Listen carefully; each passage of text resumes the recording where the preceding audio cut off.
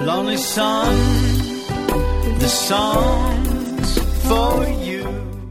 Okay, are you ready for this? Remember when we changed from Maurice Nicole to Maurice Nicol? We started to pronounce it correctly because we learned. And we're adaptable because being intelligent means that you have the ability to adapt. And of course, I've been calling Macedonia, Macedonia, because that's the American way to say the name of the country. But I found, now that I'm here this time, that it's not Macedonia, it's Macedonia. This is not where the Macarena started, and this is not where they grow macadamia nuts. So that's our first thing, is we have that. And as you can tell, life presents us with problems. Life has problems. We just have problems in life. Everybody does. I don't care who you are. If you're the king of the universe, you have problems. If you're the lowest beggar, if you're one of the unclean in India, you have problems. No matter where you are in the whole stratosphere of social order, you have problems in life. Male, female, child, adult, it doesn't matter. Old person, young person, everybody has problems in life until esoteric teachings find us. When esoteric teachings find us, problems in life are not important anymore. What becomes important is then we have the problem with life. So esoteric teachings give us a problem with life. In life we have the problems. When esoteric teachings grab hold of us and find us and choose us, because that's what happens. Esoteric teachings choose you. You don't choose them, they choose you. People are walking around and they have no choice about whether or not they're going to find these teachings. But if the teachings find them, then they have some choice. Like it says in esoteric writings, many are called but few are chosen. And when you're chosen, you're stuck. It's got you. It's caught you in its net, as we've talked about before. Esoteric teachings are sweet at first, but soon they turn bitter. At first, everybody embraces these teachings with, oh, that's wonderful. That could help my husband so much. Oh, that's wonderful. That would help my wife so much. Oh, that's wonderful. I know my father needs this. Oh, that's wonderful. I could teach that my children need this, or whomever. And so, esoteric teachings are sweet. We accept them readily. And it's like in Revelation, it's written, then the voice which I heard from heaven, I heard again speaking with me and saying, go, take the book which is open in the hand of the angel who stands on the sea and on the land. So I went to the angel, telling him to give me the little book. And he said to me, take it and eat it. It will make your stomach bitter, but in your mouth it will be sweet as honey. I took the little book out of the angel's hand and ate it. And in my mouth it was sweet as honey. And when I had eaten it, my stomach was made bitter. People read this and they, what is that? What does this mean? And it's very simple because it's esoteric. It doesn't mean that you eat books, but it does mean that you take in this knowledge, this special knowledge that comes from an angel, which is a messenger from above. So this angel, this messenger from a higher realm, and it doesn't have to be a physical being of light with wings and all the rest of the nonsense we think about, but just imagine for a moment that this angel is simply the message. It is the message of esoteric teachings. It is the message that there is something else for you. That this is not all there is. That the problems of life don't have to eat you alive. They don't have to gobble you up. They don't have to make you cry. They don't have to make you happy. They don't have to make you run here. They don't have to make you run there.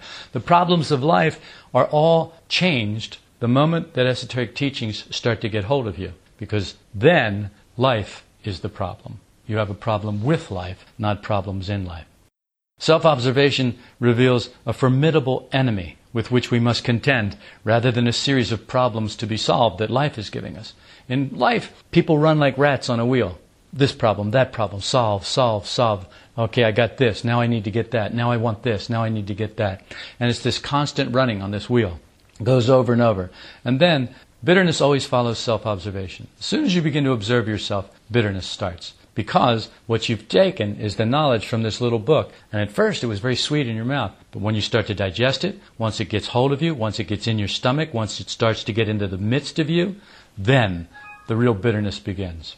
Because you have seen things. The more we observe, the more we marvel and wonder how what we've found could possibly be overcome. Mile and I were talking about this. Yes, but how do you do it? How can I ever do this? There's never enough time. How can I ever overcome these things? I can't stop doing this. I can't stop doing that. Everything looks insurmountable when we start to observe ourselves. Because we see what we've never seen before. We see all of the things that we've been ignoring. All of the things that while we were running on the wheel, our nose was to the grindstone and we never got to see the things about ourselves that were making us run, that were making us crazy, that were making us have all these problems. And so as we look at it all, well, the truth of you cannot do starts to become more and more real to us. In Revelation, back to Revelation again, because it's a book people don't understand, because it's pure esotericism. And the dragon stood on the sand of the seashore. Then I saw a beast coming up out of the sea, having 10 horns and 7 heads, and on his horns were 10 diadems, and on his heads were blasphemous names. And the beast which I saw was like a leopard, and his feet were like those of a bear, and his mouth like the mouth of a lion. And the dragon gave him his power and his throne and great authority. I saw one of the heads, as if it had been slain, and his fatal wound was healed. And the whole earth was amazed and followed after the beast. They worshipped the dragon because he gave his authority to the beast. And they worshipped the beast, saying, "Who is like the beast, and who is able to wage war with him?" This is what we find when we begin to observe ourselves.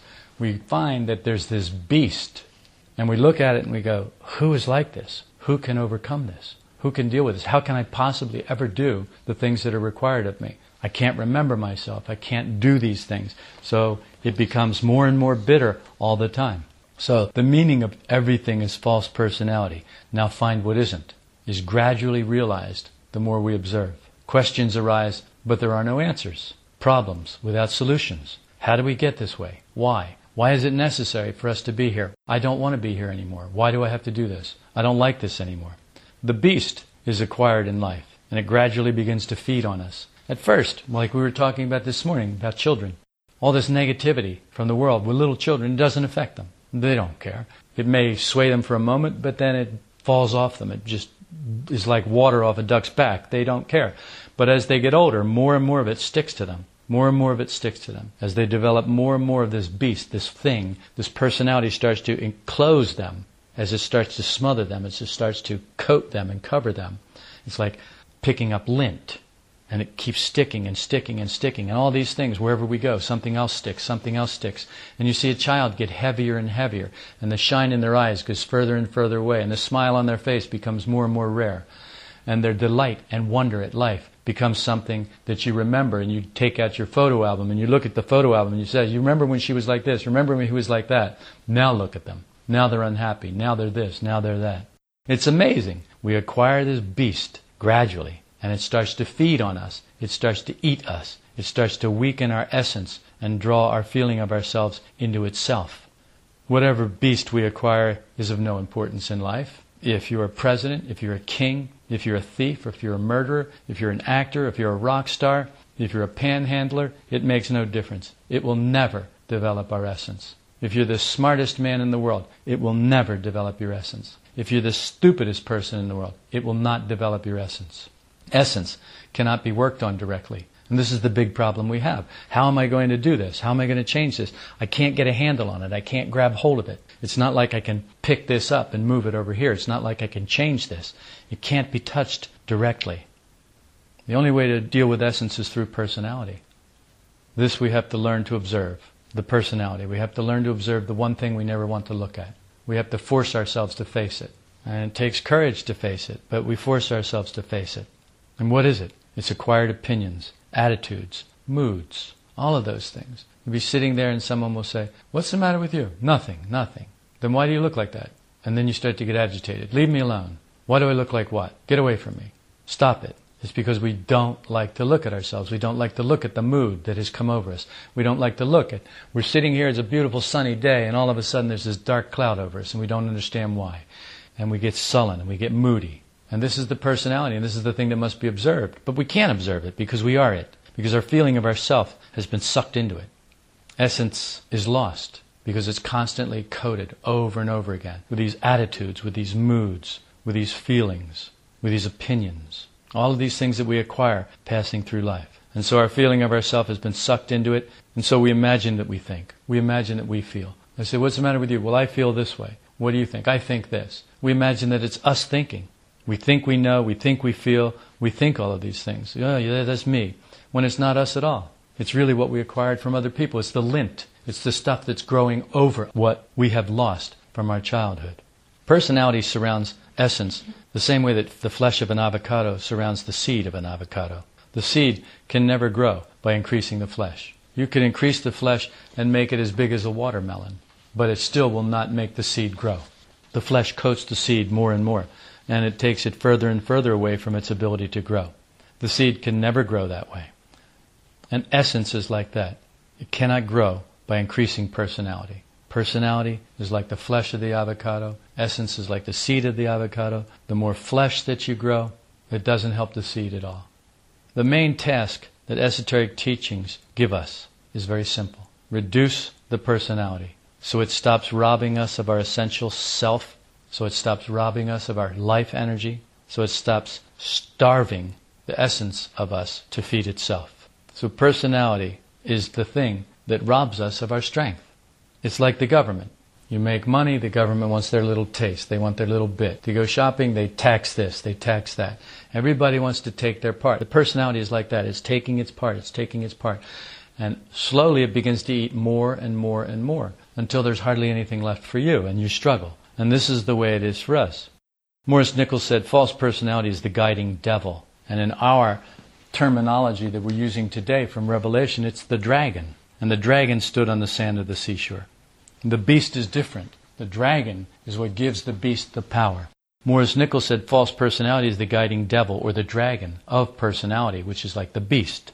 Our personalities are the cause of all our unhappiness, all of our problems, all of our misery, all of our discord. What is it in life that makes things difficult? It's personalities. Personalities that collide with one another, creating the violence upon which our world is based. Why is it that some people don't want to be happy? They can't be happy. Why is it that they're so focused on, you have to change. In order for me to be happy, you must be different. It's the personality. It's what we acquire in life, thinking that this is what's going to make us happy. This is what has to happen. But we must begin by seeing, through proper self-observation, just one or two traits belonging to the personality. And then try to divert our life force from always running into these familiar paths that lead always to the personality and feed it. It's like a river with little tributaries. And the tributaries are all coming in and they're feeding the river. So the little streams here and little streams there. And it all comes down into this one and it gets bigger and bigger and bigger. And so what we have to do is we have to find these little tributaries, these little streams, and one at a time begin to block them so that they stop feeding this big river of personality that's washing us away, that's carrying us away. It's like we're stuck on it. It is driving us. It's moving us. And we can't swim against it because it's too strong. And we can't get out of it because the current is too strong. And there are rocks in it. And then it gets more and more dangerous.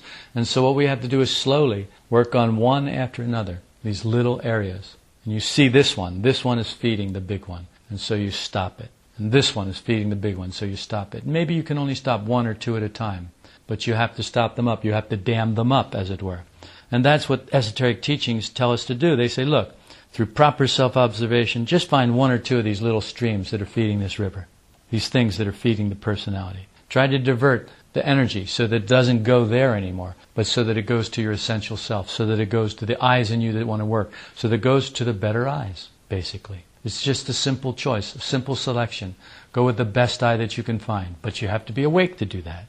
But essence cannot be made awake without working on personality first. Essence cannot be reached directly. It can only be reached through personality for us.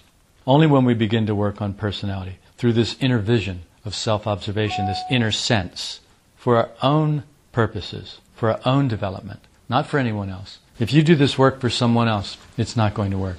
You have to do this work only for yourself. If you try to do it to please someone else, forget about it. It's not going to work. The only thing that will work is if you decide to do it for yourself, for you, for your own development.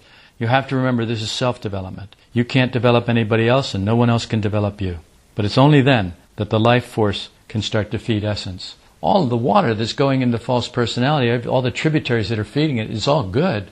But once it gets into personality, then the dragon, false personality, starts directing it. It starts directing that water. Water is a beautiful thing. It's a great thing. It's a very fluid thing that is non-resistant. But look at how it wears away rocks. Look at what a tsunami can do. It's just water. But when that water is directed by the dragon, by the false personality, it does a lot of damage.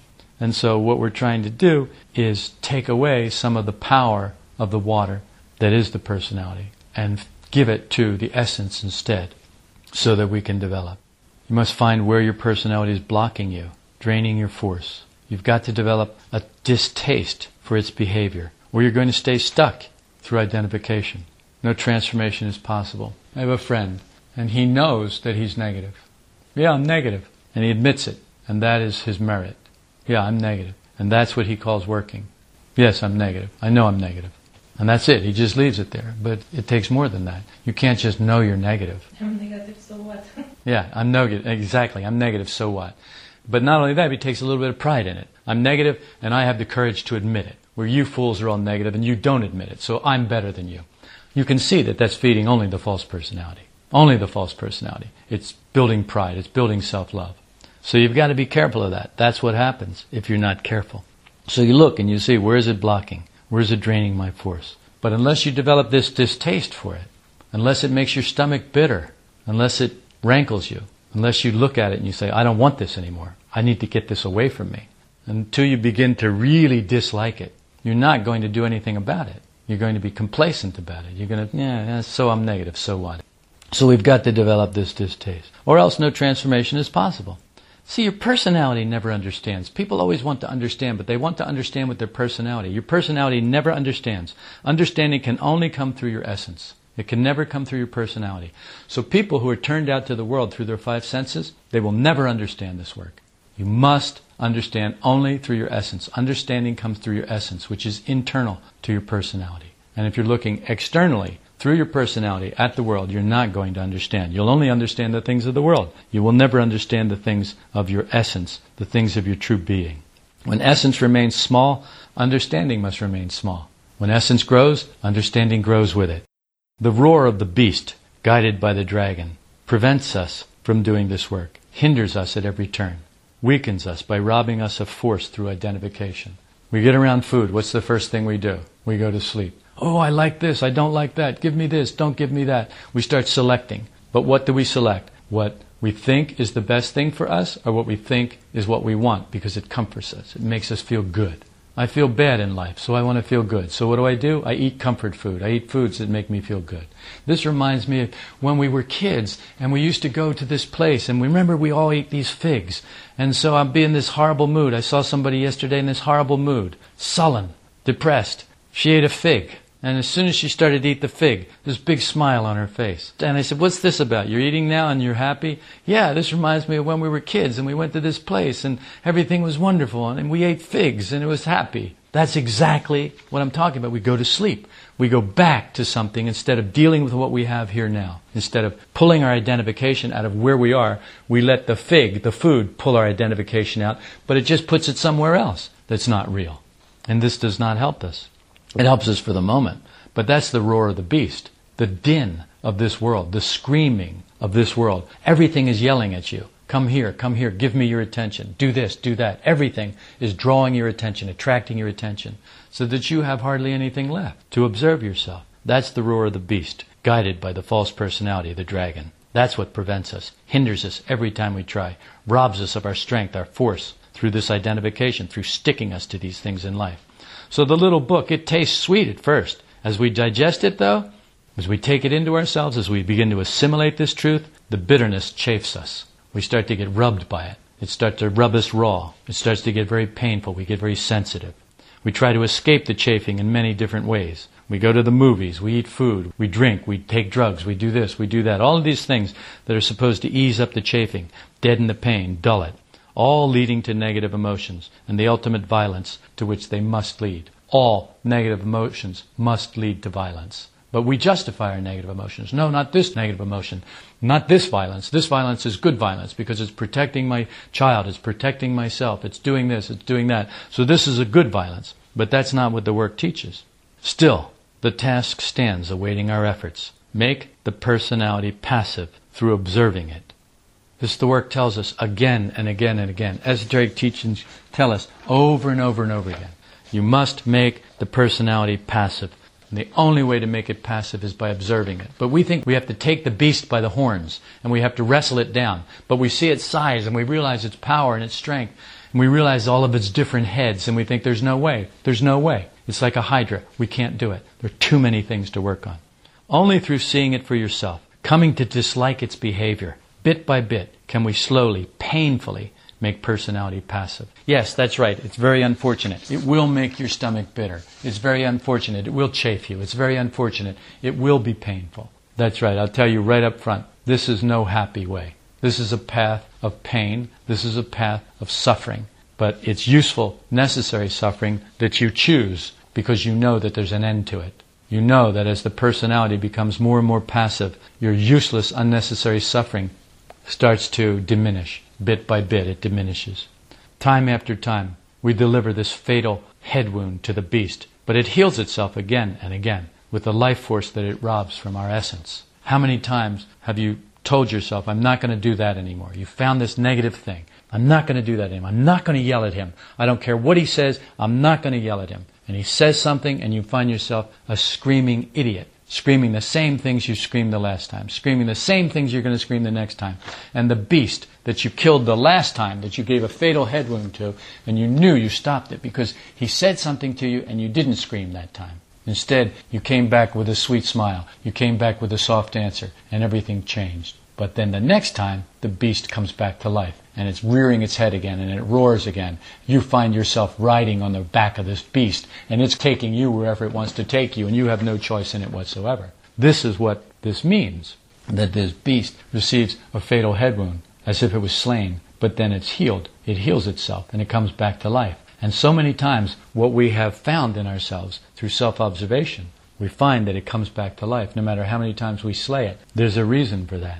Truly, the whole earth is hypnotized and follows the beast. The whole earth follows personality. The whole earth, it's all about personality. What attracts you to people? Their personality. What makes you shy away from people? Their personality. What makes you want something? Your personality. What makes somebody else want something? Their personality. All the things they've acquired in life. The false personality, the dragon, is worshipped in life. People run after the lives of the rich and the famous. People think, if I could win the lottery. People think, if I could have this much money. People think, if I could live there. If I could have this piece of land. If I could have this. If I could have a big house. If I could have a better car. If I could have a better husband. If I could have a better wife. Then I'd be happy. That's worshipping the beast. That's worshipping the dragon. That's following after the beast. We stumble when we say, I see I do this. And imagine that this is self-observation. Yes, I see that I do that. Yes, I know that. I know that I get agitated when that happens. Yes, I know that I do that. Yes, I see that. I know that I do that. This is not self-observation. We know we're negative, but we justify it in one way or another. This is only the first step. Seeing that you do it is the first step. This is no place to stop. You don't stop with, oh, yeah, I know I do that. That's fine. It's exactly what you said, Sashka. Yeah, I see I'm negative. So what? Because that's where it stops, unless we take it to the next level, unless we take the next step. Until you begin to develop this distaste, this disliking for the behavior of the personality. How can you dislike the behavior of the personality if your feeling of yourself is in it? If your feeling of yourself is in the personality, you won't dislike it because that means you're disliking yourself. Then what happens? Then you look like Moni. You know, you get all dark and sullen, a cloud comes over your head. Oh, I'm a terrible person. Then you put things on your Facebook about what a horrible person you are. But that's not the truth. That's the personality. That's not you. So the second step is pulling your identification, pulling your feeling of I out of that. And it's much more difficult than just saying, yes, I see that I do that. Yes, I see that I'm not a nice person sometimes. Yeah, I see that. So what? I can't do anything about it. This beast, every time I slay it, it rears its head again. It comes back to life. There's no way I can overcome it. Yeah, I don't lie. Not about this. I don't know what I do lie about, but I'm sure I must lie about something, but not about this. This is too important. I must lie about other things. But whatever. Right now, we need to talk about disliking the behavior of the personality without disliking ourselves. But when your whole identity is in this thing, then you dislike yourself. Then it's time to remember you're not just one. There are parts of your personality that are likable. They're not all like this. And so that's the way out of that. What happens then? The work strikes hard at our self-love, very hard. But slowly, the personality becomes less active. When the personality becomes less active, automatically the essence becomes more active. All that energy, all that force has to go somewhere. But I don't feel it, I don't see it. No, because your feeling of I is in your personality. You're never going to feel anything in your essence until you shift to that. Sadly, and this is probably one of the saddest things that happen, we justify what we observe. We see it, and we say, yes, but this is why. Yes, but if that didn't happen. Yes, but it's our parents. Our parents raised us like this. It's not our fault. Our parents did this to us. These are justifications that have to be removed. We have to get rid of them. They are the things that are feeding the personality. We blame others. We rage and pout in a tantrum of self-love. This is useless. It can never lead to the development that's possible through making personality passive. But as the rage dies down, we often fret. I saw one of his heads as if it had been slain, and his fatal wound was healed. We may even despair. Who is like the beast? Who is able to wage war with him? But the battle is not ours. And this is the thing that people seem to miss in esoteric teachings regularly. And it's because they do these teachings from the personality. They try to do it from the personality. You have to work on the personality. You can't let the personality work on you. You have to reach your essence through your personality, not let your personality deal with this work. The battle is not ours. It belongs to the light of consciousness. Our job is to direct it inwardly through self-observation. Be certain that as long as you are turned outward, you will never shine the light that will slay the beast, freeing us from its prison.